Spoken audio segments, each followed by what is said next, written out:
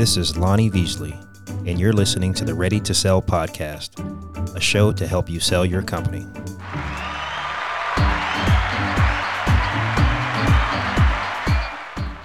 Welcome back to the Ready to Sell podcast. I'm Lonnie Veasley, and just thank you for listening again this week. And today I'm going to talk about what can go wrong when you're trying to sell your company, or if you hired a firm or business broker to sell your company. So the typical mistakes or difficulties that sellers encounter when they try to sell their company on their own. So, what can go wrong? A lot can go wrong. Like I've said before, only about 30% of the companies or businesses that are listed for sale actually sell. And so that's not counting the companies that just go out of business. Really, probably I would say only 15% of businesses. That's what some experts say out there. Maybe only 15% of businesses actually sell. So the biggest thing, first off, is valuing the company. We highly recommend getting a business valuation, especially if you have a complicated business, or really if you're doing over a couple $1 million in sales. You definitely want to get a business valuation. If you have a lawn service and it's you and a crew, someone like me can figure that out. But you really want to get a business valuation. I know every business owner, rightfully so, you think your business is worth more than what it is because you put blood, sweat, and tears into it over years. The biggest mistake is demanding unrealistic sales price. I actually have a deal right now where this is how close it is, where I think it should be at $3 million. The seller thinks it should be at 3.4, 3.5. We're a little closer to that price, and so far it hasn't sold. I've had it for about 6 months now, and it hasn't sold. And I've sold one of the issues I have, or to give you an example, I've got a company for sale right now with real estate, and the real estate sometimes makes it tricky. I think the business should be at $3 million, and the bank also thinks it should be at $3 million. The seller thinks it should be at 3.5 because he had an appraisal done on the real estate in 2018 at 1.2 million. And prices have gone up, especially here in the Tampa Bay area. I showed him stats 2 weeks ago on Biz Buy Sell. We've had, 30-something thousand views. Of those views, only 800 people actually clicked on it because they look at the price, they look at the cash flow, and they say, this doesn't make sense. So only 800 people out of 33,000 or so that saw the listing click through. And then out of that, I only had about 4 or 5 inquiries over this time. And he and I keep going back and forth. And what I tell him is, when you're selling a piece of property with the business, it doesn't matter if he has an appraisal right now at say $2 million or $2.5 million, it goes by the cash flow. The buyer's going to look at the business and the building, and the bank's going to do the same thing. And they're going to say, how are you going to pay for this business? How are you going to pay for this building? So if there was a car wash there, it could be less. It could be, if the car wash is only doing $800,000 in sales and the owner's bringing in $100,000, that deal together, the bank would only finance maybe $400,000 or $500,000. So obviously at that point, you just sell the building, liquidate the car wash. Same thing if the business was doing $10 million in sales and the cash flow was $4 million or so, he may get $12 million for that. So pricing it is very important, especially when you have real estate mixed in with the business. It gets a little tricky, but overpricing the business it makes it tough. I would say since I've always said it takes about 9 months to sell a company. There are bigger deals, our M&A deals. Those take over a year, sometimes 18 months. But the companies that I've sold that are in the $3 to $4 million range, ever since 2020, mid-year 2020, it's all the ones that I've had priced correctly, right on spot. I've sold for about half the time, 4 or 5. I would say about 4 or 5 months. But all the ones that are just overpriced a little bit, say if it's $4 million, but the seller wants to try to squeak out 4.2, 4.3, it's taking the full 9 months or even a year. So making sure it's properly priced is very, very, very important. Another mistake people make is failing to run the business while they're selling it or while we're selling the company. So we always tell business owners when we get engaged and we get the business on the market, we tell them keep their hands on the steering wheel. Sometimes this doesn't happen. Sometimes they don't make, they think the business is already sold because it's on the market. They're not making proper decisions as far as hiring and firing, marketing decisions, or buying equipment that they need to. So you want to keep running the business as it's not for sale. It's very, very, very important because once the numbers start going down, it's not only hurting your valuation, it's going to hurt the percentages of you selling the company or us selling the company because, like I said before, every buyer, every company, they always ask, why are they selling? Because they're scared. They think something's wrong. Once they see numbers going down, they're really going to think something's wrong. It's really, really hard to fix that or to convince the buyer of the company, you should buy this. He or she just took their hands off the steering wheel. Another mistake that people make is the negotiation. Sometimes they, typically on the bigger deals. I'm working on a deal now that's going to be 25 plus million. We're getting a bunch of buyers lined up. You don't want to negotiate with just one buyer if you can. I'm not saying you want to get a bidding war, but you definitely want to, if you have it priced right, you have an attractive business, you definitely want to talk to multiple buyers. I get this typically sometimes where I meet with someone, we're looking at selling their company, we do a business valuation, and they don't move forward because they think they have a buyer. And I tell them, hey, great, if you have a buyer, we can exclude them or we can cut the commission in half or even 3/4 of the commission. But you don't want to just depend on that one buyer. What happens 6 months down the road, the buyer never moved forward. And the business, the numbers went down a little bit during that 6 months. It's hard to make back up for the rest of the year if your first 6 years, your numbers started to slip. Nitpicking during the negotiations. There's a lot of things to negotiate when you're selling your company, and obviously the price is a very big thing. The terms, as far as are you taking all cash or are you taking 70% cash and you're getting a note.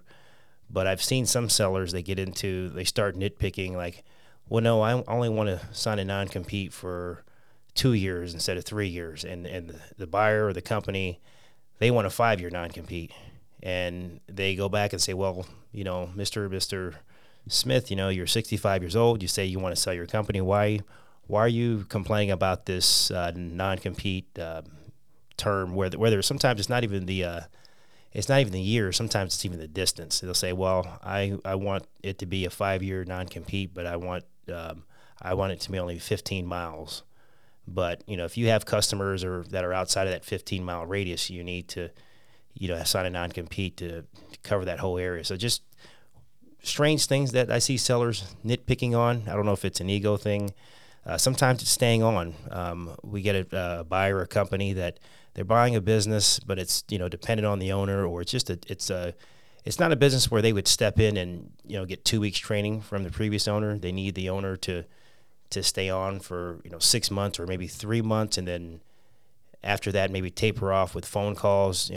So sometimes we get one of the things they will nitpick over is how long they have to stay. They're selling their company, they're going to walk away with $5 million, but they say, I only want to stay for 1 month. That's it. I've had some sellers that are stubborn, like, nope, I'm only going to give them 2 months. And if you have a business that's complicated and the previous owner's got all the business acumen, they've got the money and everything else, but they've never ran that type of business, I would go ahead and give them the 2 months, but then give them a consulting agreement, where they can make phone calls to you, or you come back in, make a cameo appearance, etc. Just don't nitpick on the negotiations. If you really want to sell your company and you're tired of that company and you're getting your asking price, let the buyers or let the company win on some of the few small items. All right, another typical selling mistake is failing to evaluate the buyer's personality. If it's a company that you care about and you want to make sure your employees are taken care of, you really need to get get to know the buyer, not just have one meeting and sell the company. I get sometimes sellers, they want to put in the contract, well, they have to keep, X, Y, and Z employees, but there's really nothing you can do. Once that company is sold, that's it. You don't have any control. I mean, you can sign something, they can sign something, but once they own that company, they can do what they want. 9 times out of 10, especially I would say on the Main Street level, the employees are an asset, so they will keep those employees. But you get into these bigger deals where it's a strategic buyer. They're going to get rid of certain people. They're not going to keep 2 CFOs. They're not going to keep 2 sales managers. They may downgrade one if the other one's going to accept that. But really get to know the buyer's personality, not just as far as how they're going to treat the employees, but just how they negotiate, how you're going to, especially if you have to stay on for 6 months or so. You guys got to work together. So you have to figure out a way to work with their personality, because you have to have that tough meeting after you sell the business. And there's going to be a very awkward, not just awkward meeting, but awkward time, because you don't tell the employees or anyone until it's sold after the closing. So you have to go with the buyer after the closing and have a meeting with all your employees and, let them know, like, hey, this is Jill or this is Jim. They bought the company. And then you have to be there too for another 2 weeks, 4 weeks, 2 months, and it's kind of awkward. And you also, at that point, you need to realize that you're not the owner anymore, and that's really hard for sellers when you're in there working with a new owner. You're just helping them out. All right, so another difficulty or mistake that can occur is marketing the company to sell. So how do you do that, especially if you're trying to sell it on your own, and where do you sell it? The Main Street businesses, when I say Main Street businesses, typically $10 million in sales and under. I'm sure you heard of it, BizBuySell, businessforsale.com. There's certain places that you want to put the listing out there. And I always warn certain, if you're doing it on your own, those are 2 tips right there. You can put them on those sites. There's several others. They do cost money. There's a monthly fee for that. So I do warn sellers sometimes, because I typically don't, take deals that are, I would say around, under 500,000 or so in sales price. It just depends, if it's a friend or a certain type of industry. But typically mines are a little or higher than 500,000 valuation. But what I do recommend when I pass it on to another broker, or I tell them you might want to look for another broker to take this on. Not trying to knock any of the independent guys or the smaller guys, but where I hang my license, Murphy Business Sales, we're a nationwide company. There are a couple other ones like Transworld, Sunbelt, that they have the presence and I wouldn't say the money, but because there's so many brokers in their network, we're able to put these businesses on the market for a whole lot less. If you try to do it yourself, or if you try to go to a broker that is just him by himself and maybe 2 other brokers, it's going to be hard for them to put your business listing on all the multiple listing sites. I mean, there's 20-something plus or so that they charge a monthly fee. And I just don't see how, especially if they're selling a business that's, $400,000 or $500,000 or something, and the commission they're going to make on that. I don't see how they're going to be able to put it on all the multiple listing sites. And let alone if you're trying to sell it on your own, it's going to cost you a lot of money every month if you're just an independent, or if you're just by yourself trying to sell your company on your own. So you have to think about that. It's not like the MLS with real estate, where there's just one place that goes into. With business brokerage, M&A, there's multiple places. And that's another thing. Like right now, I'm taking on an engagement that's, $25 million plus. I'm not going to put that on BizBuySell. It's a different animal, and different sites and different way to find the buyer. So finding the buyer and marketing the buyer is key, but then also keeping it confidential. I'm sure if you're working with a business intermediary or business broker, hopefully they understand about keeping it confidential.